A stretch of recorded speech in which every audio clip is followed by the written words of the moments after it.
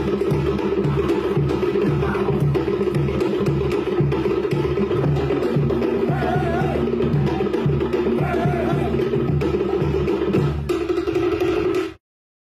whātalo whātu le paia mani mamalu wa mawhai ona mai mua mai le neipo kalame le nei afiafi ia o le ingoa le neipo kalame o le talanoa sao ia malo ingoa o fui awa I lili ala I lima. Pakalawalahi atu. Welcome to the Talanoa Sao. My name is Alitiki Lee. Talafalava, and my name is Liao Tilsley.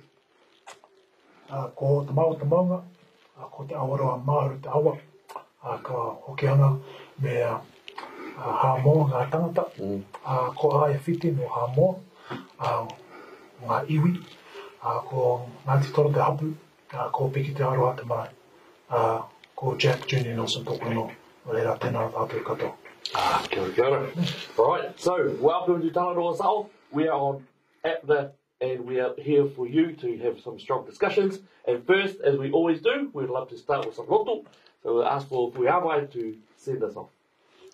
Let us pray. Father God, we just want to praise and glorify your wonderful name this evening. Lord, we just want to lift you up and praise your wonderful kindness towards us. As we journey throughout this life, we know, Lord, that we can do nothing without you, but with you we can do all things. So as we begin this program, Lord, we ask for your Spirit to just fellowship with us. And we ask, Father God, that you anoint each and every one of us, especially our special guest, Siaki. And I ask, Father God, that you just watch over this program and speak to all of our audience who are listening right now, Lord, that they can hear the message that we're giving out. In your Son's holy and mighty name we pray. Amen. Amen. So, this is Jack Nielsen, as you said, and he is one of the co-hosts for Native Overstairs, yeah? Yep. Which we have been on, actually. We had some amazing conversations. Very good, very straightforward, very to the point. And so we've asked Jack to come along and to speak with us today. We have some very strong topics to discuss today, which I think would suit really well with you being here. So thank you for being with us today. Thank you, Jack. Yeah, so actually I want to know, so Jack, would you mind just giving a very brief about yourself, just so that our people out there sort of know who you are, where you're from, and then we do have some awesome questions to get into. Yeah. Again, thank you very much for having me. It's a real blessing to be on the show. I have been watching all your episodes and I'm a very big fan. We got one. There's at least one. I guess a bit about myself. I was born and bred here in Auckland. I come from a Samoan Danish family on one side and then a Māori Scottish family on the other. So I'm a bit of a fruit salad, like yourself, and like your kids. And I guess in terms of what I do these days, I mean, I do come from a background, in education and a bit of affirmative action programs, so maybe we can get into that a bit later. Yes. And a bit of a background in rugby and fitness. And these days, as Al mentioned, we have a podcast, Native Overstayers, which I do with my cousin. So it definitely keeps us busy and keeps us sort of abreast of what's happening out there in the world. So is that on YouTube? So we can... Yeah, so the podcast is run off my cousin's Facebook page, Denrick Productions. We find when we do put it on YouTube, some of the content that we cover, sometimes, it can be suppressed a bit or sort of struck off. So we're very mindful with that. But definitely Facebook is our main source of getting the podcast out there. And we also use Spotify and iTunes and Apple Podcasts to get it out on the original. Can you just please repeat that? Facebook, what is the Facebook page? So the Facebook page it's under Denrick Productions. Denrick Productions. Maybe we could just put that as a link when we put this on our Facebook page. Yeah. Don't worry, we'll put it on there for you. All good. Sounds good. Now I was really interested because some of us, myself included, we look at some of the crimes that have been happening, and I have a bit of an issue with some of the cultural reports being used to discount sentences. And I know that if someone is, the Palangi or if they're Asian, they generally don't get it, but I don't know for sure. You'll be surprised. These are some questions that I wanted to ask you, because I know because Jack is actually, I believe, a cultural report writer. Section 27. Section 27. I have an Could issue you- with the word culture as well. So, great. That's a So bit can more. you- Can you just go, yes, what is that? And even that word about culture report. Sure. Let us know what that's about. So I guess, again, a Section 27 report is based on the 2002 Sentencing Act. Section 27 of that Act allows either a report or a speaker, or cultural speaker, that can come to an offender's sentencing to basically give the judge a bit more information, or they can have the report prepared and then go to the judge before the sentencing so they can then make, I guess, the best decision in terms of that particular sentence. Now, funny that you mentioned that maybe Palangi people and saying that Asian people don't get them. I'd probably say 20% of the clients that I have are Palangi or Asian. So these particular reports, Section 27 reports, are open to anyone as per the legislation. They are used mainly by Māori and Pasifika, and I guess that's where a lot of the issues can arise. I guess the big thing for the reason I guess my sister and I got onto these reports, my sister's actually a family lawyer. And so she started writing these reports while she was practicing as a lawyer. She actually writes, there's the criminal Section 27 reports, which I basically do, and she also does the family Section 27 report. So there's actually two kinds, well, that we write at least. And again, her experience as a lawyer and sort of having an understanding of the family court can help in regard to writing the family court reports. I myself, I write the criminal. What the overall thing with our consultancy is that it really is based on, it's more of a ministry for us. If we think about what Jesus said in Matthew 25, he said, what you do for the least in the kingdom, basically the most vulnerable people in society, you do for him. Now, when I read that, or when I understand that, obviously for us, the unborn are the most vulnerable, as vulnerable pro-life, right? After that, you then have babies, children, and teenagers. Right. Jesus also tells us to go and visit people while they're in prison. So again, for us, that's basically that's the cornerstone while we do our report writing. I know that there have been a number of cases of late that have come out where I think there was a mother up north that basically killed her baby, and I believe she got home detention. She did for 10 months. 10 months, right? So, from basically someone that could be charged with murder to then get 10 months home detention, I guess without sort of having read the particular report or seeing what other issues were underlying there, I can't particularly comment. But what I will say about this is that the offenders that we sit down with, and you've said it before as well, they will often come from a broken home. They will be subjected to family violence, physical violence, sexual abuse. They will be exposed to drugs and alcohol at an early age. They are probably involved with gang culture. And if we're talking about Māori and Pasifika, we all know sort of the statistics and around Māori gangs, and even for Pasifika. And I'll probably say for Pasifika more recently with the 501 deportees. That's what I found a lot of them have sort of gone there. When you have, I guess, the reports about trying to find, the term they use is a causal nexus or a link between what happens to you as a baby or as a child or as a teenager to sort of help explain why you've offended or why you are facing those particular charges. Because the report themselves, they're focused on the particular charges an offender is facing at the time. Does that make sense? Sure. And so whenever I go into, whether it's Mount Eden Prison, Paremo, whether it's Spring Hill, and I sit down with one of our clients, and they say, "Oh, what's a cultural report? What's a Section 27 report?" And the easiest way I can explain it is that if you could have a chat to the judge before he passes that final sentences, or have your words recorded and read by the judge to help him better understand why you've offended, what would you say? And what I found with that sort of approach is that I guess where maybe our reports, and I can't speak for other report writers, but we have a big emphasis on recording what they say. Now, it's not word for word. A lot of it's paraphrased, but that's why we have multiple, I guess, interactions or interviews with our clients. So, for example, I'll sit down with someone maybe 2 or 3 times, not just one and done, because when you sit down with a stranger, you might not get all the information out that you need.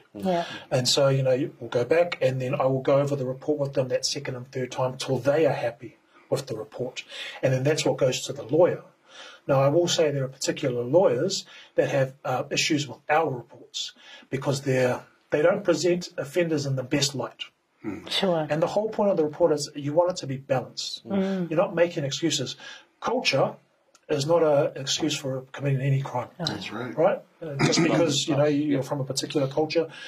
When it comes to culture, though, we're not just talking about ethnicity. Yeah. We're also Yeah. talking about drug culture. We're also That's talking right. about gang culture. What sorts of cultures have you been exposed to? So while these reports, I guess, are nicknamed cultural reports, again, it's not just about ethnicity. It's not just about tikanga, or it's not just about anganu, right? Yeah. It's about what different cultures, I guess, in that context, they've been exposed to. But does that make sense? Does It that does. Yeah. There's two sides, but I really want to know, how is the veracity with your clients? If you're you're sitting down talking with them, is there the possibility that some of them are onto it enough to know that if they give a bit of a sob story, that the judge might be more lenient towards them in that way? Can that happen? Have they been sexually abused? Is probably the biggest. Is that the most likely way for someone to elicit some sort of sympathy on the judge? Yeah, and I know that because I've also had disclosures to myself as well from young people, and it's not as easy as saying, "Nah, you're just looking for the sympathy rate." Yeah. That's actually nearly illogical when you've been in the field. So, Yeah. but I mean, are there some? Have you ever come across some who are purposely trying to embellish in a purposeful way? I think I have, and I've put that in my report, which is why I said, Really? which is why we get Okay. pushback. Right. Now, for my sister and I, we've never not got a discount for a report, if that makes sense. Yep. And I think that comes down to our process. We were very lucky in that my sister, or our mentor, is Associate Professor Kylie Quince. Yes. From the Faculty Yep. of Law at AUT. And a lot of what our reports are based on are basically because she's a well-known report writer as well as being all the other things. And with our reports, basically, if you follow what's in the legislation, as in you look at those family, whānau, community, and cultural and personal factors, if you follow that and get the right information for a judge, that's what the judges want to see. I know that there's a lot of comparison between that and pre-sentence reports. Now, I'm very grateful because I guess with our reports, they're kind of the last report in the chain, so to speak, before the sentence. Because usually that pre-sentence report has been done. If there's any psychological reports that need to be done, that's done. And then there's even a sentencing indication. So we're kind of at the back end. So what we can do is utilize all those previous reports to see if it all matches up. And the interesting thing is that sometimes what's said in a pre-sentence report, and I'm not trying to bag pre-sentence reports because they're really good because they give us a place to sort of start from, doesn't match up with what the client says, whether they don't necessarily agree with it. So us sort of being there at the end of the chain means that hopefully we get the right amount of information. Do I think that people can try and game the system and game the reports to get a discount? It can definitely happen. If I sense that, I'll put it in my report. Which is why I said. I think that's it's powerful. Yeah. Well, that's because if you don't do that, all you're doing, again, like we've sort of talked about before, is that people know how to game the system. They're just trying to get that discount. And again, the discount, whatever the percentage of the discount is, if they're at a place where they can have their sentence under 2.5 years, then potential for home detention and all that sort of stuff. I have to say, in my experience, I mean, I've worked with, and I'll say it here, I've worked with child molesters. I've worked with rapists. I've worked with a lot of people that have domestic violence, a lot of drugs, methamphetamine, as we know, just ripping through our community. A lot of 501 deportees that have come back from overseas. I have to say that of all of those sort of areas, definitely the family violence and how that sort of manifests later in life, I've seen. The sexual abuse, not so much. As in, if someone's sexually abused as a child, doesn't mean they're going to be a sexual abuser when they grow up. But they'll be very angry, which leads them into other crimes. The grievous bodily harm, those sorts of charges. So just to jump in there, from your experience, what would you say is one of the more core causes of why we have so much perhaps antisocial behaviour or tragic criminal sort of activity coming from certain groups. I wouldn't actually say Māori, because Māori, 97% Māori are not in prisons, even if over half of our people in prisons are Māori or Māori linked. But what would you say is is there a commonality between the different fatherless homes? Fatherless homes. Yeah, we keep coming back to that, don't we? Keep coming back to that. Yeah. Fatherless homes. Fatherless homes. I guess the other thing is when we are doing and I guess it goes back to the industry as a whole, in terms of, I mean, obviously the reports are funded through the ministry, which comes from taxpayers. So I guess in a way, I guess we're public servants. Well, hopefully we don't get a wage freeze. But I know that there's a lot of pushback in terms of the amount of money being spent. And here's what I will say. There are people that write these reports for free. And then there's a range right up to, I believe I saw someone charging $6,000. If you're charging $6,000 for a report, crazy. That's ridiculous. Wow. I mean, we charge nowhere near like that, not even a quarter. But then I guess it brings up the other question is, to be a lawyer, you need a law degree. To be a doctor, you need a medical degree. There's no qualification or degree you can get as a cultural report writer. So how do we sort of get value out of how do we differentiate cultural report writers and what they charge? Sure. I guess for me and my sister, we come from a broken home. We come from a little bit of, I guess, cultural disconnection, and that we sort of spent time away from our whānau, for example. We come from a family where we've seen domestic violence, sexual abuse. I've been addicted to drugs and alcohol. Now it's more just donuts. But, well, that's probably worse for you. So I guess what I'm saying is when we sit down with offenders or our clients, the reason why they, I guess, give us a bit more detail than, say, someone else, one, because we kind of look like them if we're brown, but also because we have similar experiences. We're a gang whānau. So we have an understanding of that sort of stuff. I know what it's like to live overseas. So when I sit down with my Asian and Middle Eastern African clients, I know what those sort of migrant factors can be. It's not easy going to a different country and, not being able to adjust or be able to earn the sort of money that you did, say, back in wherever you come from. So again, I guess for us, if we're talking about how do we justify what people get paid, well, I guess it does come down to more the experience and what they can bring, and not just your lived experience. And I guess in terms of learned experience, I mean, I'm university educated, if that means anything. So at least I can write academically. As I said, my sister is a lawyer, so she has a really good understanding of sort of law and the justice system here. So just coming back to that article of the woman who murdered her baby. Yes. And got 10 months. I just want to ask you, was that a great cultural writer that was able to bring that sentence down? Because, just as a public or someone thinking and reading the article, you're thinking, this is crazy.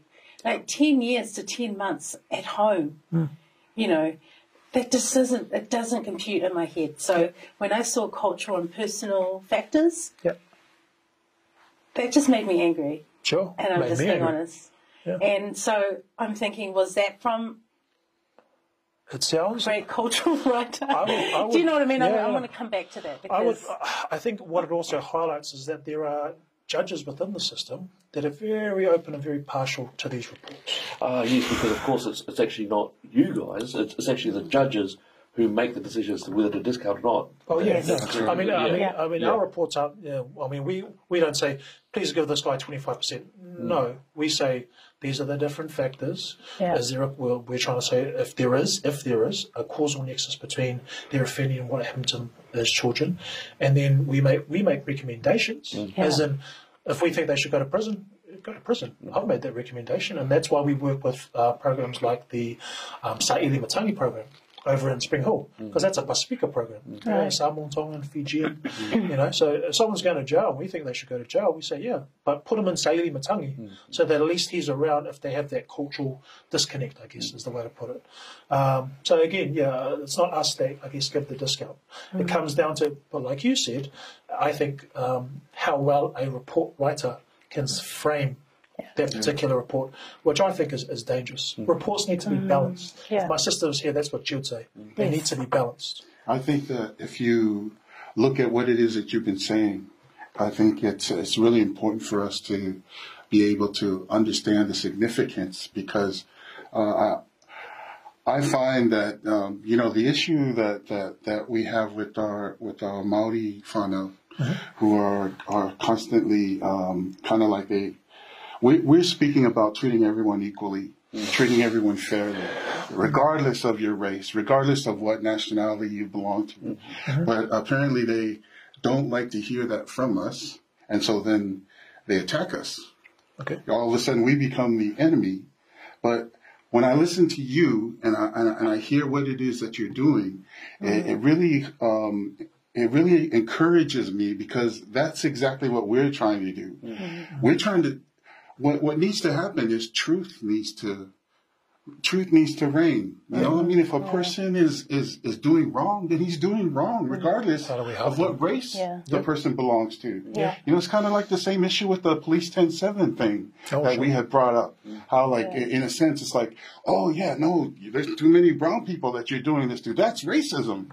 I mean, this is completely wrong. You know, let's be honest and truthful. And that seems to be the great aspect of what I hear you're doing, because, like you just said, if you believe that someone needs to go to jail, then they'll go to jail. I also think it brings up I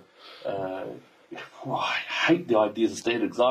As a youth worker, I think that there's all different youth workers for all different types of work in the youth field. I hate the idea of this centralised regulatory body for all people, youth workers, that have to get funded, yada yada.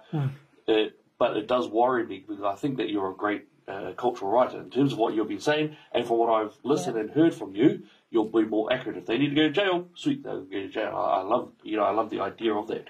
But it also makes me quite worried about the people who are either doing it free for perhaps ideological reasons, and even down to those who are agenda. Trying to push 6K a report. I mean, man, what are they after? What are they? So I think there's definitely a bit of a concern in that regard. I have to say, you've softened my attitude a bit on it. No, that wasn't the goal, right? No, it's good. I'll be honest. As soon as I see any of those cultural reports, I think I'm straight off the gate. I said, wow, these things, that's some, I think that they've been taken and perverted, but you've helped me to be a little bit more. He's actually brought this up. I don't know if you see some of our prior. Absolutely. He actually brought those things up, so it's very good that we have someone who can speak to it. Yeah, that's right. Thank you for sharing, and thank you for being.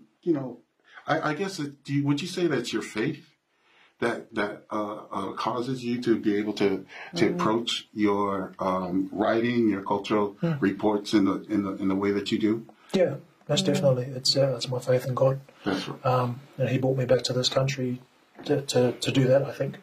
And like I said, it's a ministry for us. My dad used to share the gospel in prisons as well. So to sort of follow in his footsteps has been nice for us.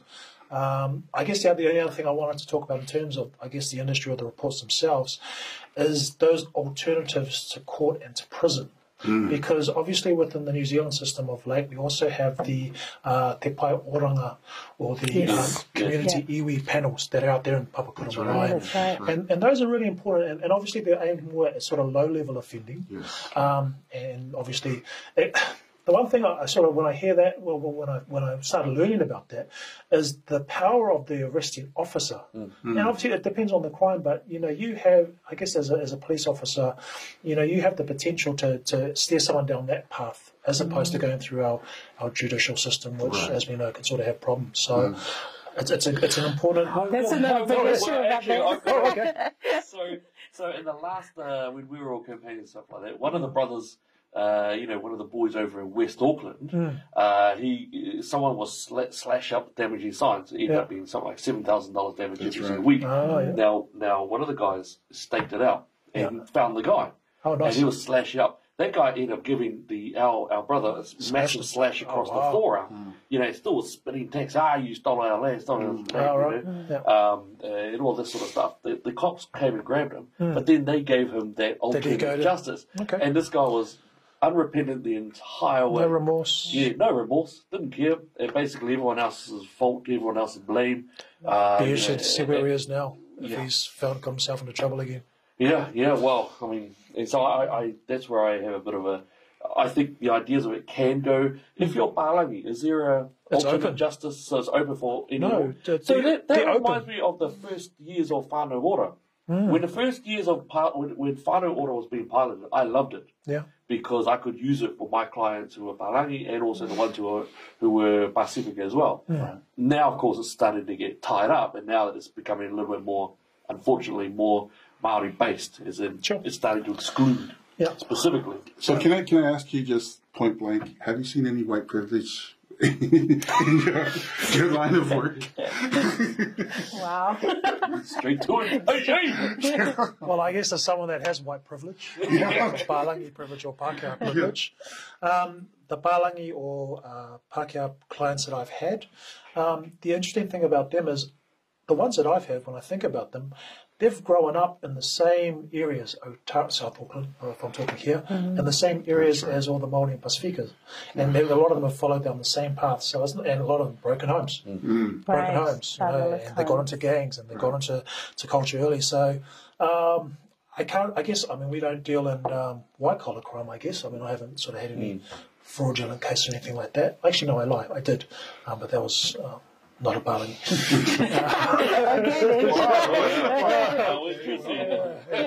Nothing around elections. We should know. Okay. Well, yeah.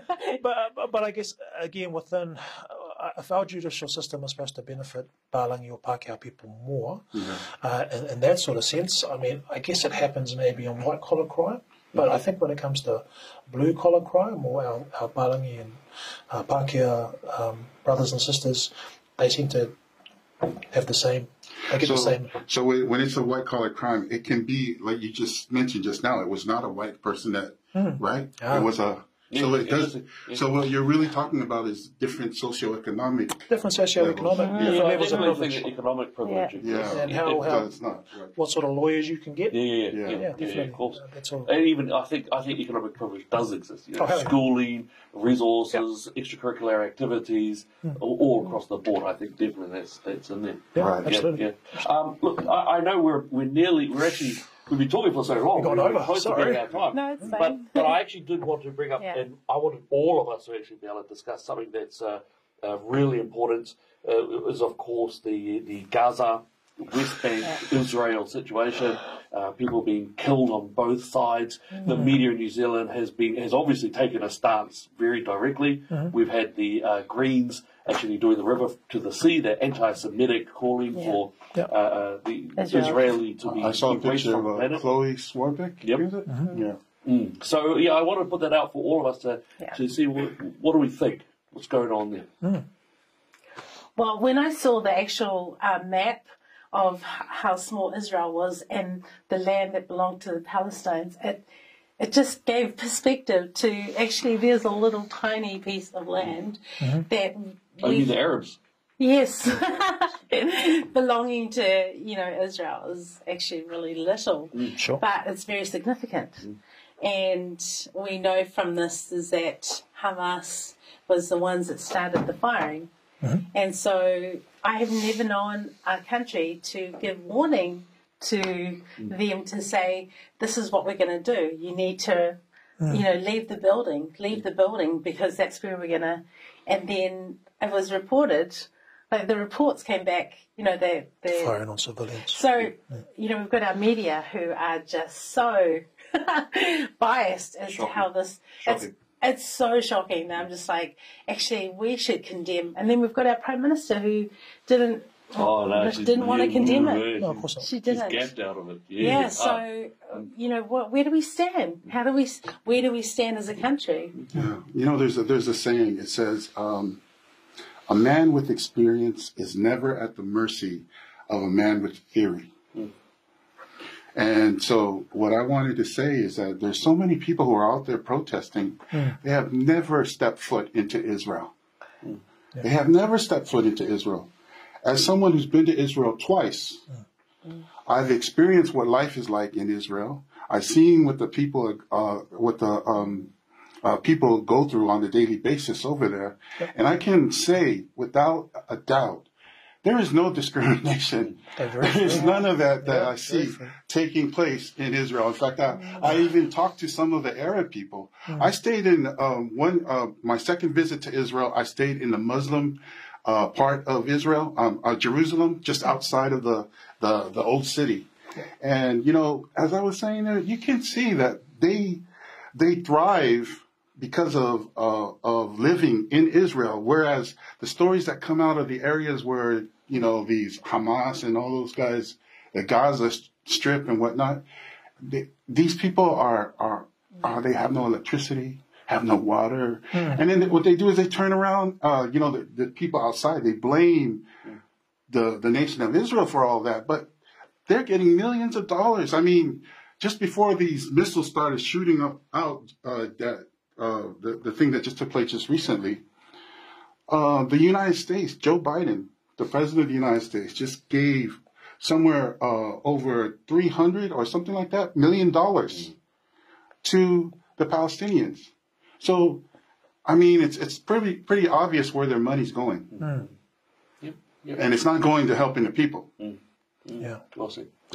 I guess the big thing when I noticed the reporting is obviously the numbers. So if you're watching the media and they're saying, you know, 100 Palestinians have been killed here and only 10 Israelis.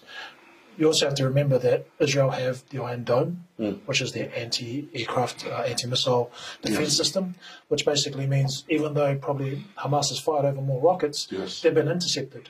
When I guess they've retaliated and sort of tried to target those installations that are firing them, Hamas aren't dumb. They're putting them in civilian areas. That's right. So obviously, if you're going to be firing human shields, so what does that tell you about how much they care about how much people. they care about their own people? Yeah. It's pretty obvious. Yeah. They don't care about their own people. So crazy. Yeah. And I guess the only other thing is, you know, I saw a story in the news last night about the Wellington Phoenix Israeli player. Yes. And it was obviously, you know, getting his flag out and being patriotic, and they're sort of painting him and, is he going to get reprimanded? And then, you know, they're sort of comparing him to the Palestinian players that play over in the UK. Like, look at these heroes. Well, at the end of the day, you know, I think we should be able to protest. Sport's a bit of a tricky one, but at the end of the day, give them the right sort of coverage. So. You know, it's quite interesting too, because I know that massive picture, you had Chloe, Ricardo Menendez, and Goris, and you couldn't help but think, you know, if Ricardo and Chloe went over to the West Bank, to Gaza, you know, they won't quite find the wonderful acceptance of their rainbow identity. That's right. And it'll be quite lethal what they find. So we're not sure exactly what you're trying to say, and so, you know, if you are trying to virtue signal, I find it fascinating that you guys will always try to virtue signal on the Israeli side of the border. You'll always try to protest on the Israeli side of the border. Because you're safe. Because you You know full well that you'll be safe. Even Marama Davidson, when she protested, she was protesting against the Israeli blockade. She knew full well that she was going to be okay. This kind of reminds me of those hitchhikers who had tried to go into like the Middle East and try to show how safe it was. Sure. And then all of a sudden, Very found them. very sad, very tragic. Okay, well, looks like we've come to the end of our time, and as is our want, we've got to give it up to the big boss upstairs. And tonight, we would love for Jack to send us off in Karakia. Sure. Awesome. Okay, let us pray. Father God, we thank you so much again for this time that we got to fellowship this evening. Lord, we thank you that we can come to a place and a space and share our views and share our opinions, but know that you are at the core of our lives, and that our views are all influenced by you. Lord, on all that we do, we pray that we will be able to follow your purpose, and that we'll be able to bring glory to you in all our actions. Father God, I actually pray over my friends here, Papali, Leo, and Elliot. Pray, Lord, that you will continue to bless them and their families, their program Talanoa Sao, as it continues to bring truth to our audiences. Pray nothing but blessings upon them. So again, Lord, we thank you for all these things. In Jesus' name, amen. Amen. Fase forward. Fase forward.